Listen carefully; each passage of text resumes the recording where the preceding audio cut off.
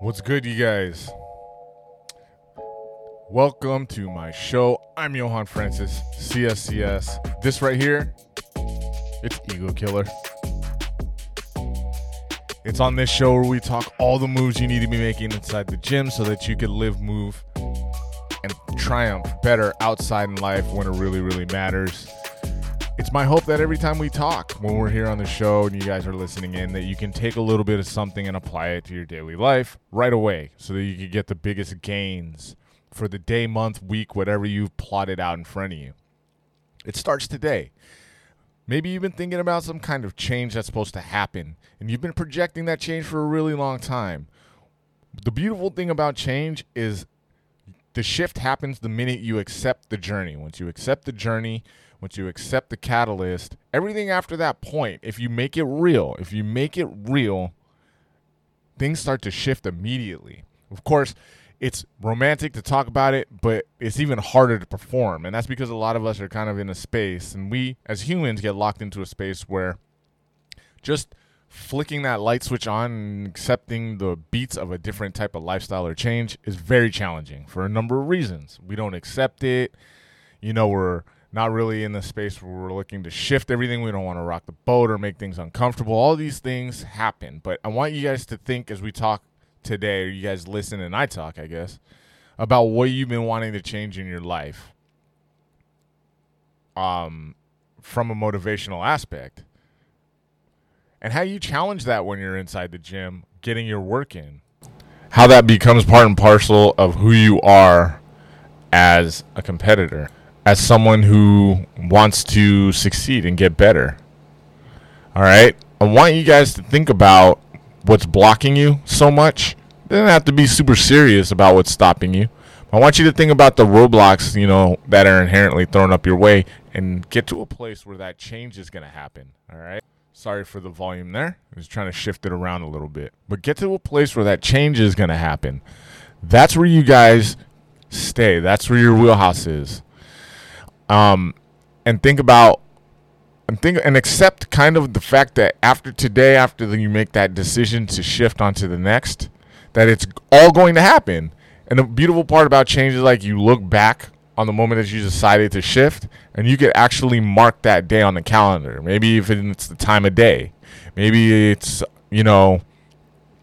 for me, I remember when I decided to stop smoking a bunch of cigarettes. I remember the day. You can look back on that and see how much progress you made. And there's nothing better than that, When we do this thing, and hopefully I become a part of that for you guys, at least in a very small percentage, when we start to look back and go forward actually into whatever it is we're trying to shift, hopefully you've called on your army. That's right. You might need a team to do it, and I want to be part of the team for you guys, at least in the fact that I use my voice or provide you guys with some type of clandestine nugget of information, some arcane sensibility that you apply forward that you don't got to tell anybody about, but you know it. I know it. It helps you. But I want to be part of your team. Well, hopefully you already have recruited a team, because I know deeply, implicitly, that hey, the life of a lone wolf is a little bit tougher to go by when you're trying to change your fitness life, your physical life, and get motivated.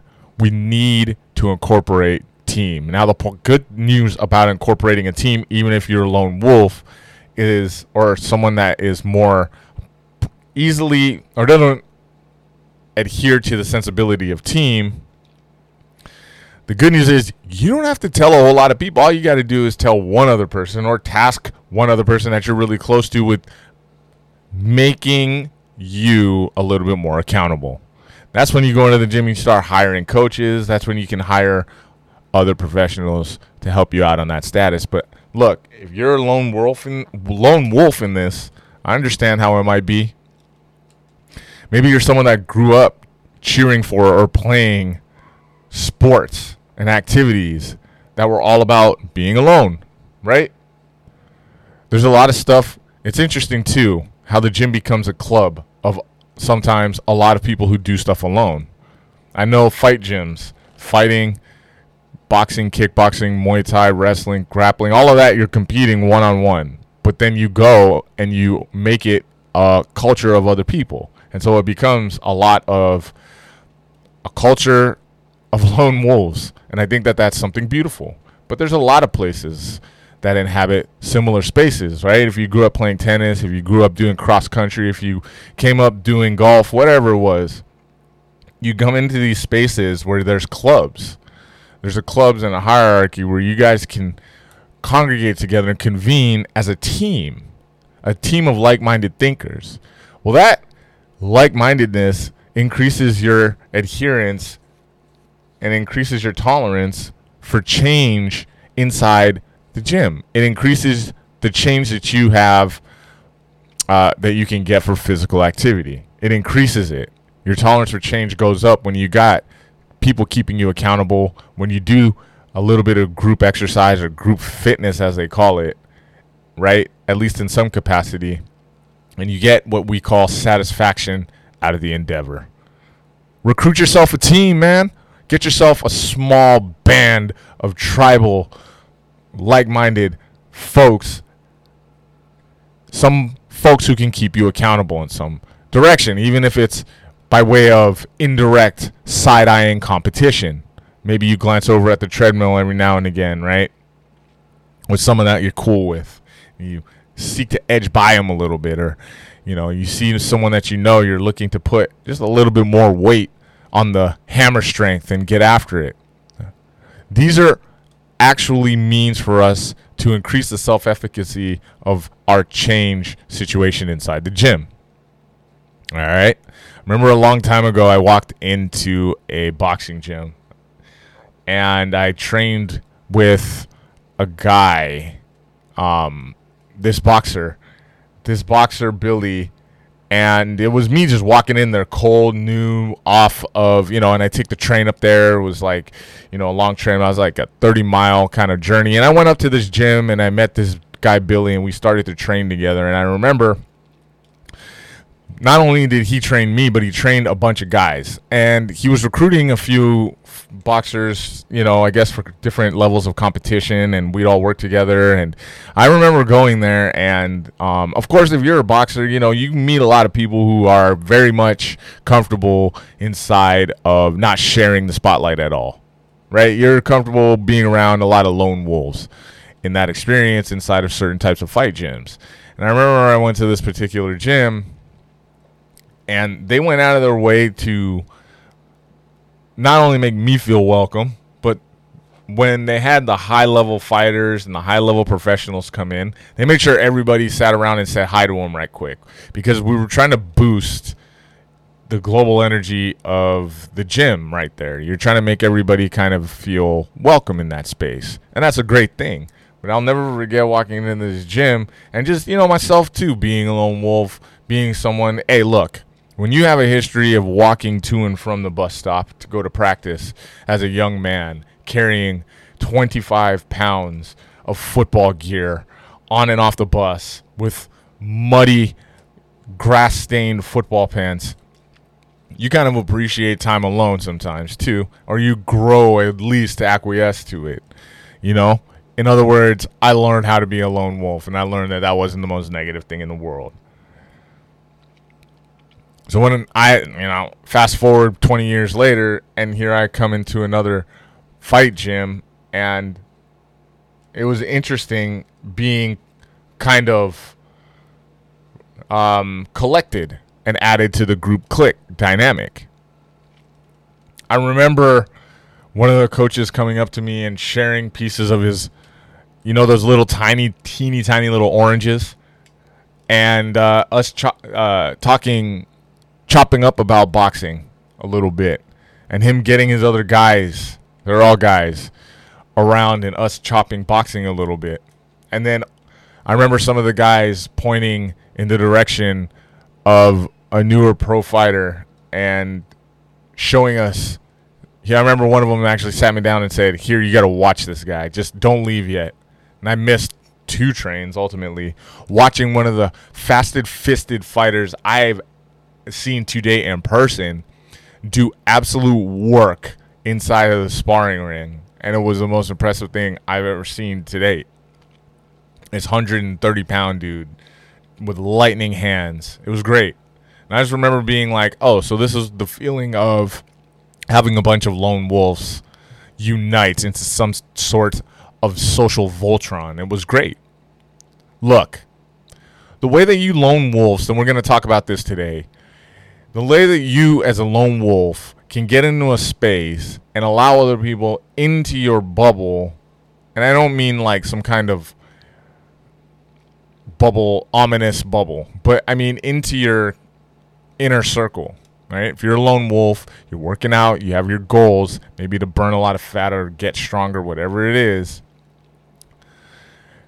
I want you guys to leave every workout with a story to tell, such that your body is telling the story for you of your success. All right?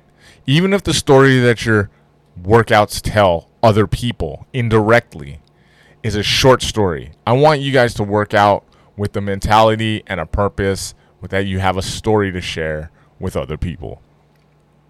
I talked about it before.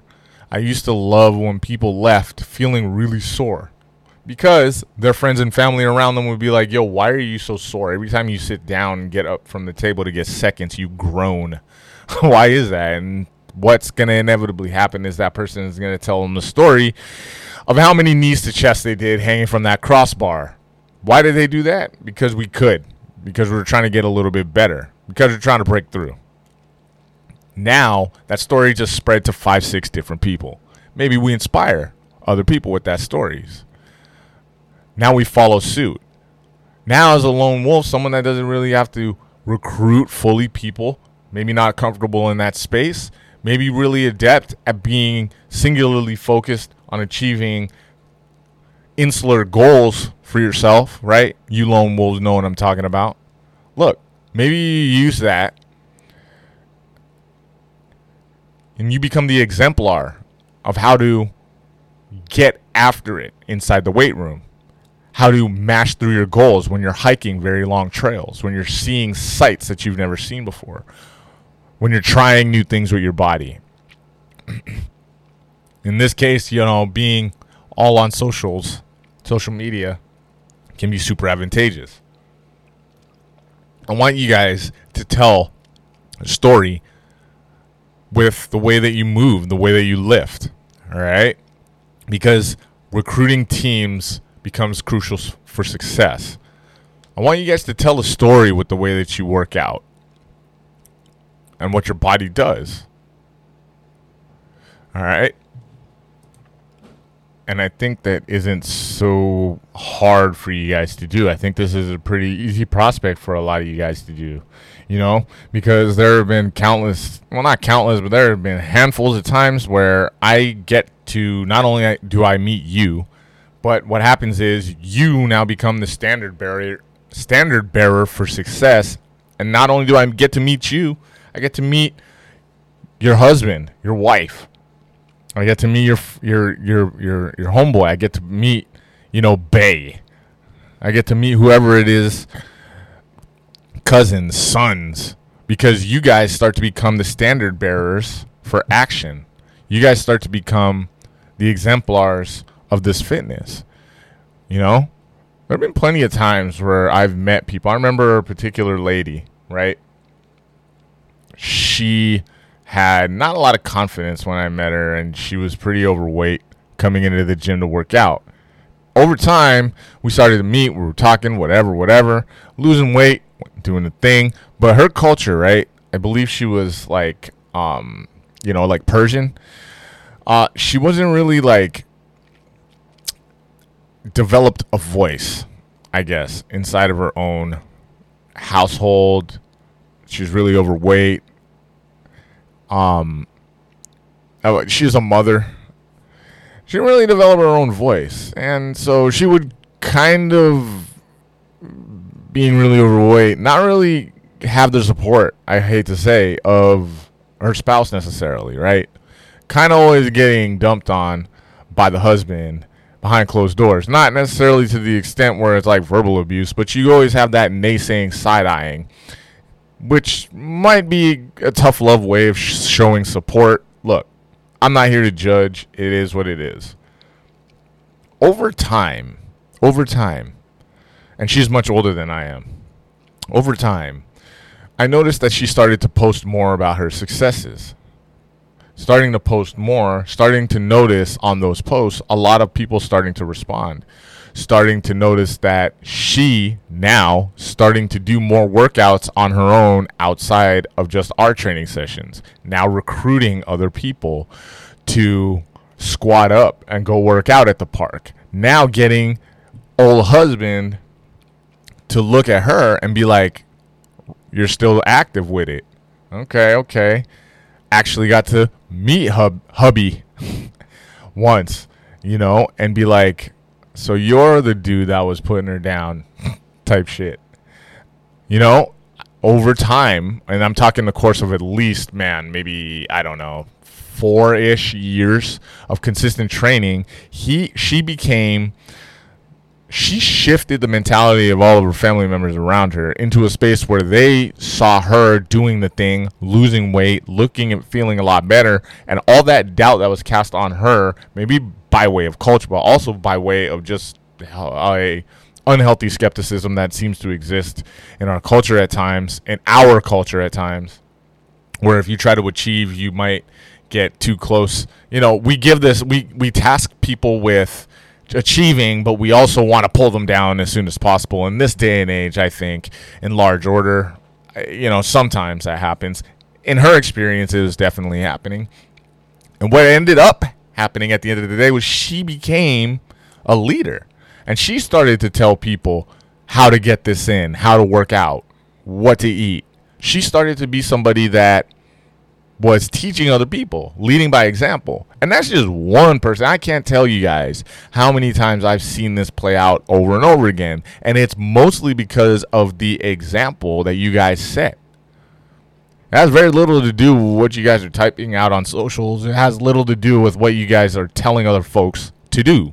All of a sudden now you're the expert on meal prepping. No, that's not it. You guys are too slick for that. You're too confident in what you do for that. You guys, I know, and the people that I've met over the years, do it by example, by showing that there is this consistency over time. And so even if you are a lone wolf, your moves are telling a story much better than you could if you were the greatest raconteur on the planet and you had the most silver tongue ever. Your words can't express what your actions and physical body are able to. Team is important. Teams keep you accountable. I know for me personally, in the business of getting a gym started or having other people come into the gym and work with us, negotiating, deals, it is very much a thing where people don't want to listen to just me. They don't want to pay attention to what one dude has to say and my overall thought on what my gym's supposed to look like, how much financing I'm going to need, what the business model looks like. People don't really want to hear about that off of one dude, all right?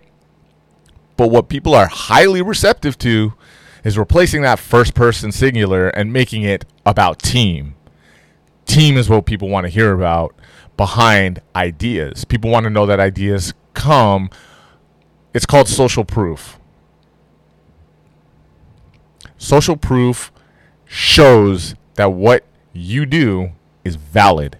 Your exercising, your moves inside the gym are valid when other people become, well, they're valid all the time.